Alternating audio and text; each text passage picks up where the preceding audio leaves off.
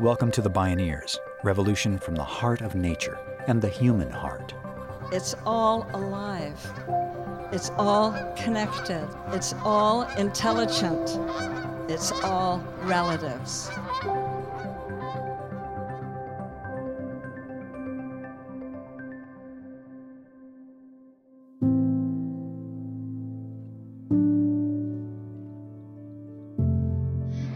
Let us realize that the arc of the moral universe is long, but it bends toward justice. When you think about Black Lives Matter, when you think about the movement that has been created over the last 5 years, remember that our movement is about imagining a world where Black folks are actually free.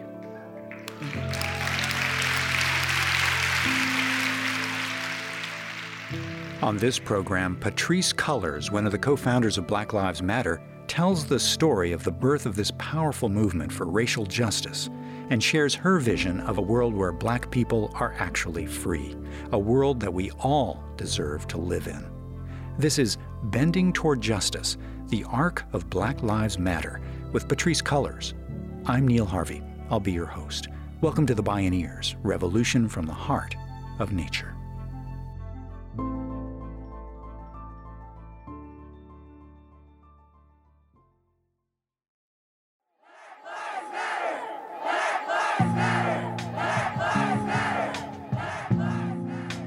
No one can say exactly why, but there are periods when history comes to a boil, when powerful forces of both destruction and creation result in massive social change, a historic time of revolution and evolution. No justice, no peace, no racist police, no justice, no peace. 2020 marked a high tide of serial events since 2012 that crystallized for all to see the systemic racism ravaging Black communities and tearing the U.S. apart. It was certainly not news for Black communities and communities of color who have long endured, resisted, and fought to overcome the daily injustices and routine state violence. But for white America, this consciousness of the African American experience reached a historic tipping point. Perhaps it was the ubiquity of cell phone cameras that graphically showed the staggering volume of chronic police violence against Black communities. Perhaps so many people sheltering in place against COVID-19 now had the time and space to actually pay attention. Or perhaps it was the public's radicalization at this head-spinning political backlash against the nation's first Black president and the change that so many Americans hoped had finally come to a nation that within a generation would have a majority-minority population. Whatever forces of history may have converged, the Black Lives Matter movement had emerged as the biggest protest movement in American history, and it was resounding worldwide. Patrisse Cullors spoke at the 2018 Bioneers Conference. In 2013, Alicia Garza, Opal Tometi, and I co-created and gave birth to Black Lives Matter.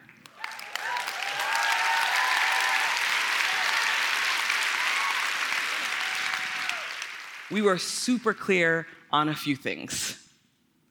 One, this movement wasn't a movement about Black Americans only.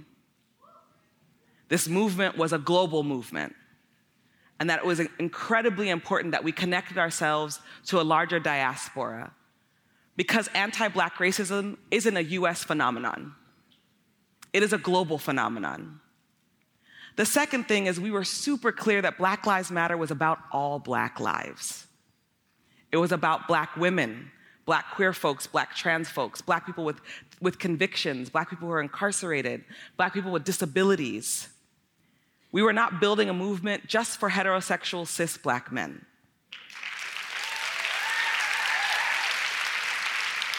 We were building a movement that can combat patriarchy and homophobia and transphobia. We're building a movement that can have an honest conversation about climate change. We're building a movement that can have an honest conversation about what justice really looks like to our communities. We're building a movement that was unapologetic about being abolitionist.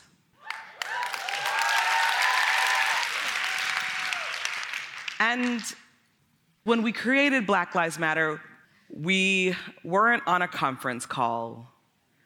We weren't in an organizing strategy meeting. Each of us were in separate places, watching the verdict of George Zimmerman. We all remember that day, July 13, 2013, waiting to hear for some sort of justice for Trayvon Martin, and really some sort of justice for Black people, here in the US, but also around the world. And instead, what we received was not guilty verdicts. Over and over again, I read on my social media feed, not guilty, and eventually not guilty of all charges.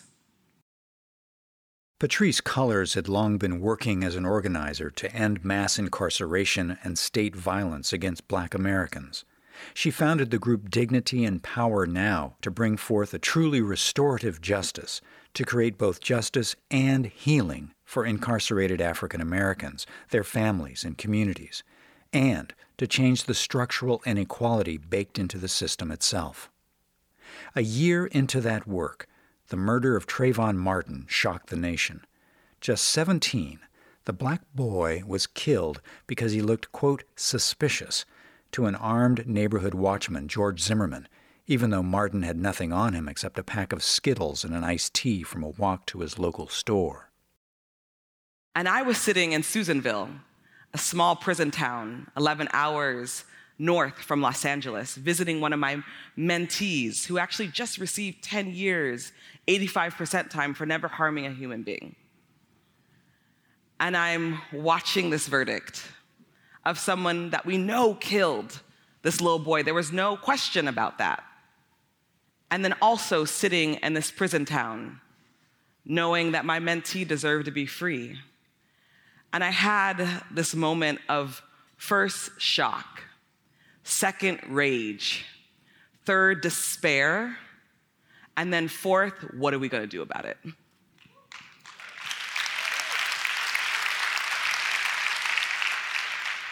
And as I was scrolling through my social media feed to figure out who I was going to talk to, how we were going to show up, what was the next step, I came across Alicia Garza's post.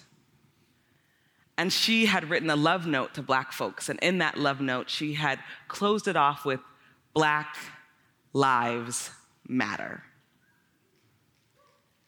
And I remember looking at those 3 words and saying, that's it. That's what we're going to do. And I put a hashtag in front of it.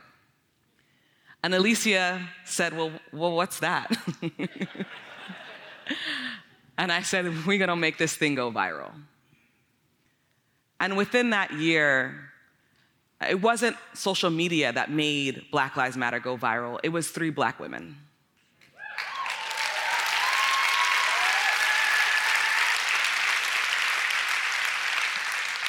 It was Black women and the community of Black women and queer folks and trans folks that believed in those 3 letters, believed it so deeply and so profoundly, and we organized around it.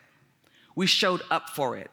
We talked to people about it. We talked to our own family members about it. And I remember that first year, right? That was the year that Obama was in office. And many folks said, well, we don't need Black Lives Matter. Why would you say that? Well, you have your Black president. It's all over, guys. And our response was, we need Black Lives Matter more than ever. The ground truth was that the U.S. was not remotely a post-racial society. Instead, the election of Barack Obama had ignited a brutal racist backlash. In 2014, during Obama's second term, in Ferguson, Missouri, a white police officer named Darren Wilson fatally shot Michael Brown Jr., another young Black man, who, like Trayvon Martin, was unarmed. The massive, spontaneous protests that erupted in the St. Louis suburb were met by overwhelming militarized force by police and the Missouri State Highway Patrol. Many observers compared it to an occupying army. Police departments in the St. Louis area, like those across the country, are arming their officers with equipment once on the battlefields of Iraq and Afghanistan. This is the police department. You must continue to disperse peacefully, or you will be subject to arrest and/or other actions. A St. Louis grand jury declined to indict Wilson, and 4 months later, the U.S. Department of Justice acquitted him, claiming he acted in self-defense. Once again, cell phone cameras showed otherwise, as they would keep doing in what seemed like an unending national nightmare of serial police murders of black citizens. Time after time, there was little or no accountability for the officers who were either not charged, charged with lesser offenses, or acquitted. Ferguson became another tipping point, both in the national consciousness and for the Black Lives Matter movement. And there was this moment for many of us in those 2 to 3 days that Mike Brown is not just murdered, he's also left on the concrete for 4.5 hours, humiliated in front of his family and his community. And then when the family and community decide to grieve, the way we know how to grieve, right? For Black folks, protest is grieving. And so folks go out, they hold a vigil, they hold a protest, and instead of receiving care, instead of receiving dignity, instead of receiving love, they're met with rubber bullets. They're met with tear gas. And I'm watching again on social media another tragedy. And I called a few friends up. I said, what are we going to do? This can't keep happening in this way without a public response, without public outrage.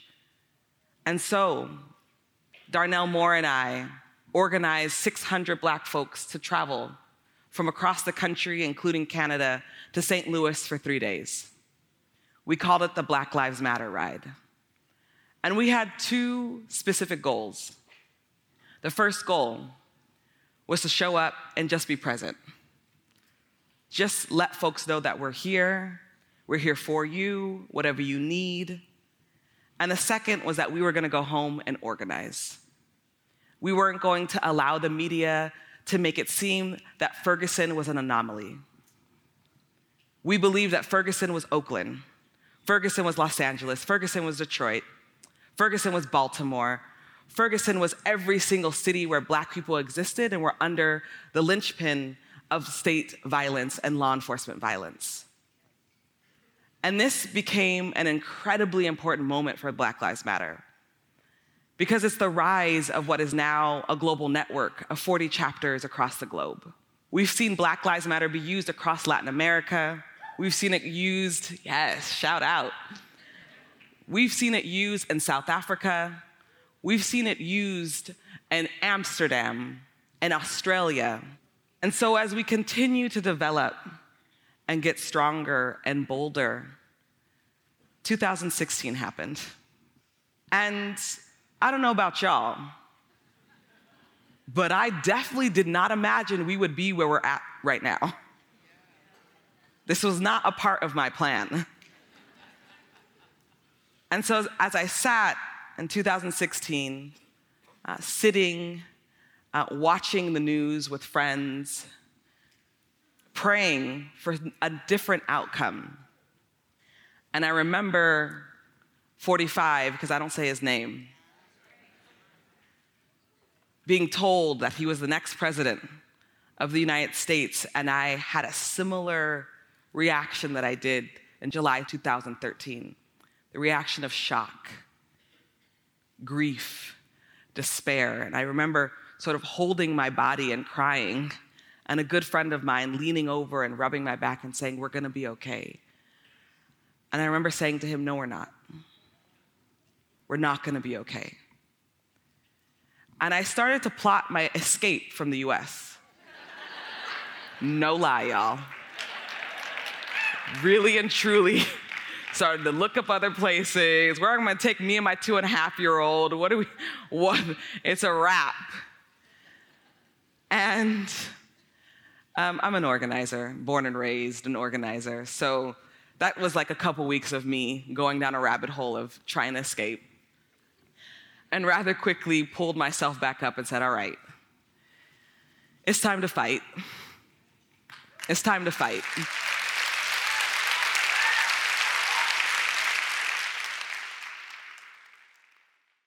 Patrisse Cullors spent the next 2 years exploring how to move forward with the growing Black Lives Matter global network and with other organizations and community members. In 2018, she published her best-selling book, When They Call You a Terrorist, a Black Lives Matter memoir, where she described the impact state violence has had on her life. The federal government and police departments sought to brand the growing movement as a terrorist organization, conducting widespread surveillance on the overwhelmingly peaceful protesters and organizers exercising their civil rights. It was a well-worn playbook reminiscent of the 1960s, when FBI Director J. Edgar Hoover labeled the Black Panthers a terrorist organization and brought the full force of militarized federal repression against black activists as well as their white allies, planting provocateurs and carrying out political murders.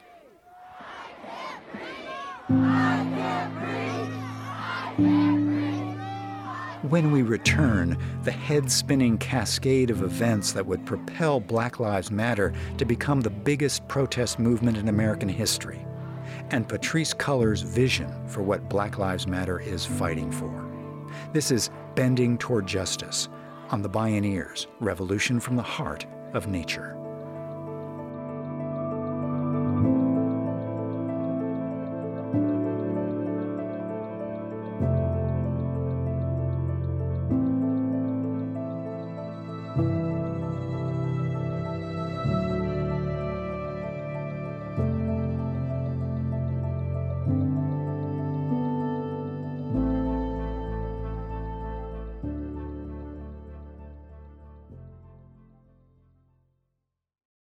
You can explore more Bioneers radio programs, podcasts, and videos online, and learn about the National Bioneers Conference at bioneers.org or call 1-877-BIONEER.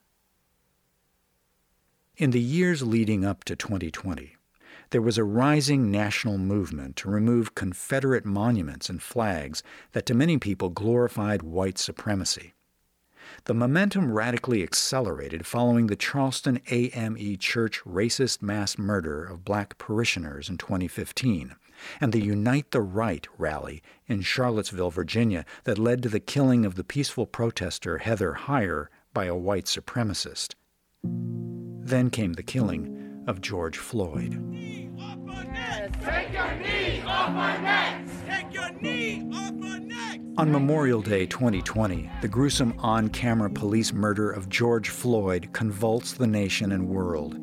Witnesses filmed Officer Derek Chauvin pressing his knee on Floyd's neck for an agonizing 8 minutes and 46 seconds, while George Floyd called for him to stop. Within minutes, the world was able to see the policeman's casual cruelty and cold arrogance of power, all for Floyd's allegedly passing a counterfeit $20 bill. Peaceful, cooperative, and unarmed, Floyd cried out more than 20 times that he couldn't breathe. George Floyd's murder ignited people worldwide to protest and demand justice.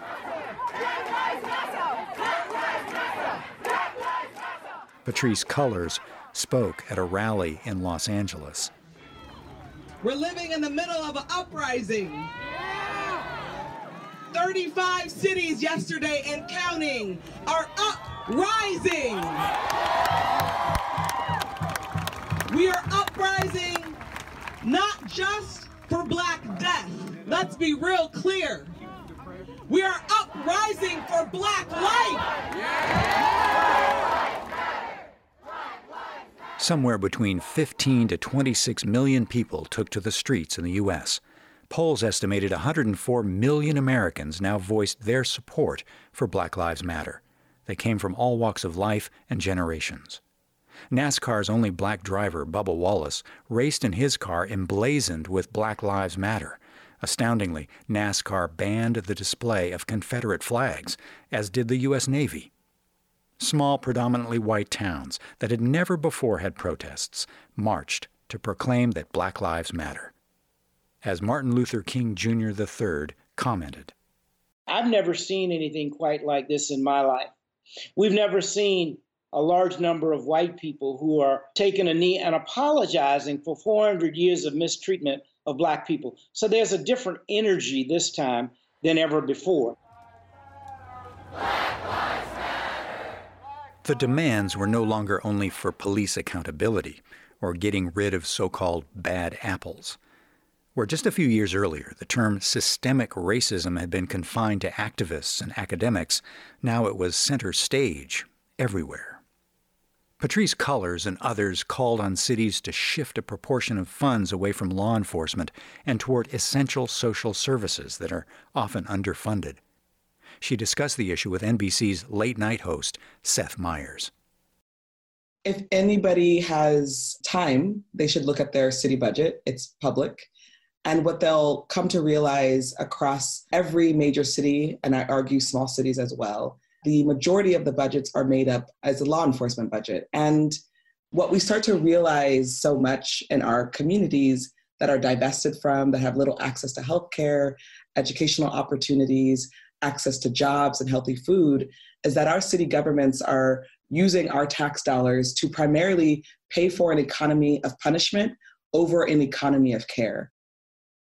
The city of Los Angeles reallocated $150 million of the LAPD's $2 billion budget to provide services and programs for communities of color, including a youth summer jobs program. Other cities followed suit. The new trajectory was toward addressing grave economic injustice and to create jobs, businesses, housing, social services, education, health care, and mental health care. When Patrisse Cullors spoke at the Bioneers Conference in 2018, she couldn't have known all this was about to unfold. But that didn't matter. She did know. She had to bend the arc toward justice and the centuries-long lineage of the fierce struggle by Black people and their allies for freedom, equal rights, and equal justice all over the world. She had a vision not only that this kind of transformation was possible, but that so much more was possible. How do we, respond to the terrible, terrible crimes against humanity? And yet also, how do we build a vision? A vision where we can imagine Black people living, Black people thriving, where part of the work that we're doing is not just responding to our death, not just responding to the harm against us, but actually developing something that has the ability to raise my child, to raise my child's child, and his children's children. And what does that vision actually look like? What does it feel like? What does it smell like? What does it sound like? Part of our work, all of us in this room, is not just about tearing things down. We know that. But what are we building? And what are we building towards? And so I just want to ask the audience for a couple minutes to humor me. Close your eyes. Put your hands on your legs or beside you. And take a moment to imagine that we are living in a different time. To imagine that we are living in a moment where all of our needs are met. Every single human being that we interact with is not suffering. Instead, we are led with joy. And take it a step further and imagine what you would want your community to look like, what it would sound like. Listen to those sounds. Honor them. And take it a step further and imagine what would be built around your community. Imagine that every single jail and prison no longer has a place there. And instead, there are homes for everyone, community for everyone, good, healthy food for everyone. And take it a step further. and imagine that healthcare is no longer a big business. That we have now entered a world where we get our physical and emotional and spiritual needs met. That we, yes, can go to professionals, but we also have access to the parts of us that know how to heal ourselves. And take it a step further, where women no longer have to fight for autonomy of our bodies. Where folks who are trans survive past 35. And just hold that right now in this moment. Hold that feeling. Hold how special that vision is. And as you slowly open your eyes, take the time every single day to remember that vision. To remember why we fight so hard. We're not fighting so hard because we want to fight so hard. We're fighting so hard because we have a vision. We have a vision for what we deserve, for what every single human being, animal being, plant being deserves. And when you think about Black Lives Matter, when you think about the movement that has been created over the last 5 years, remember that our movement is about imagining a world where Black folks are actually free.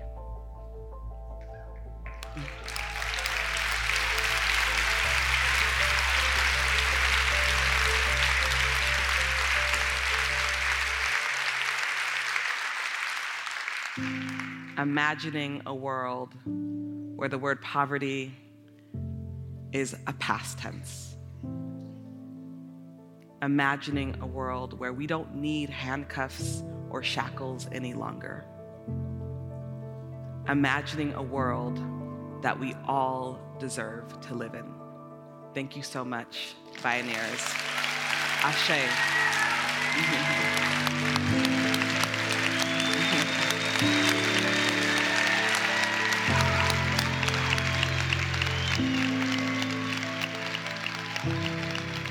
Patrisse Cullors, Bending Toward Justice, the Arc of Black Lives Matter.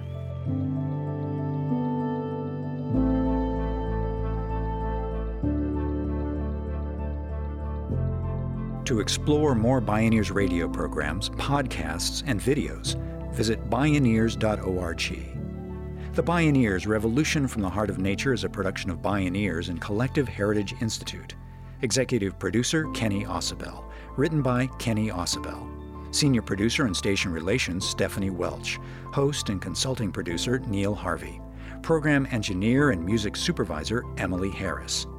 My name is Neil Harvey. Thank you for listening. I invite you to join the Bioneers in inspiring a shift to live on Earth in ways that honor the web of life, each other, and future generations. This is program number 1318.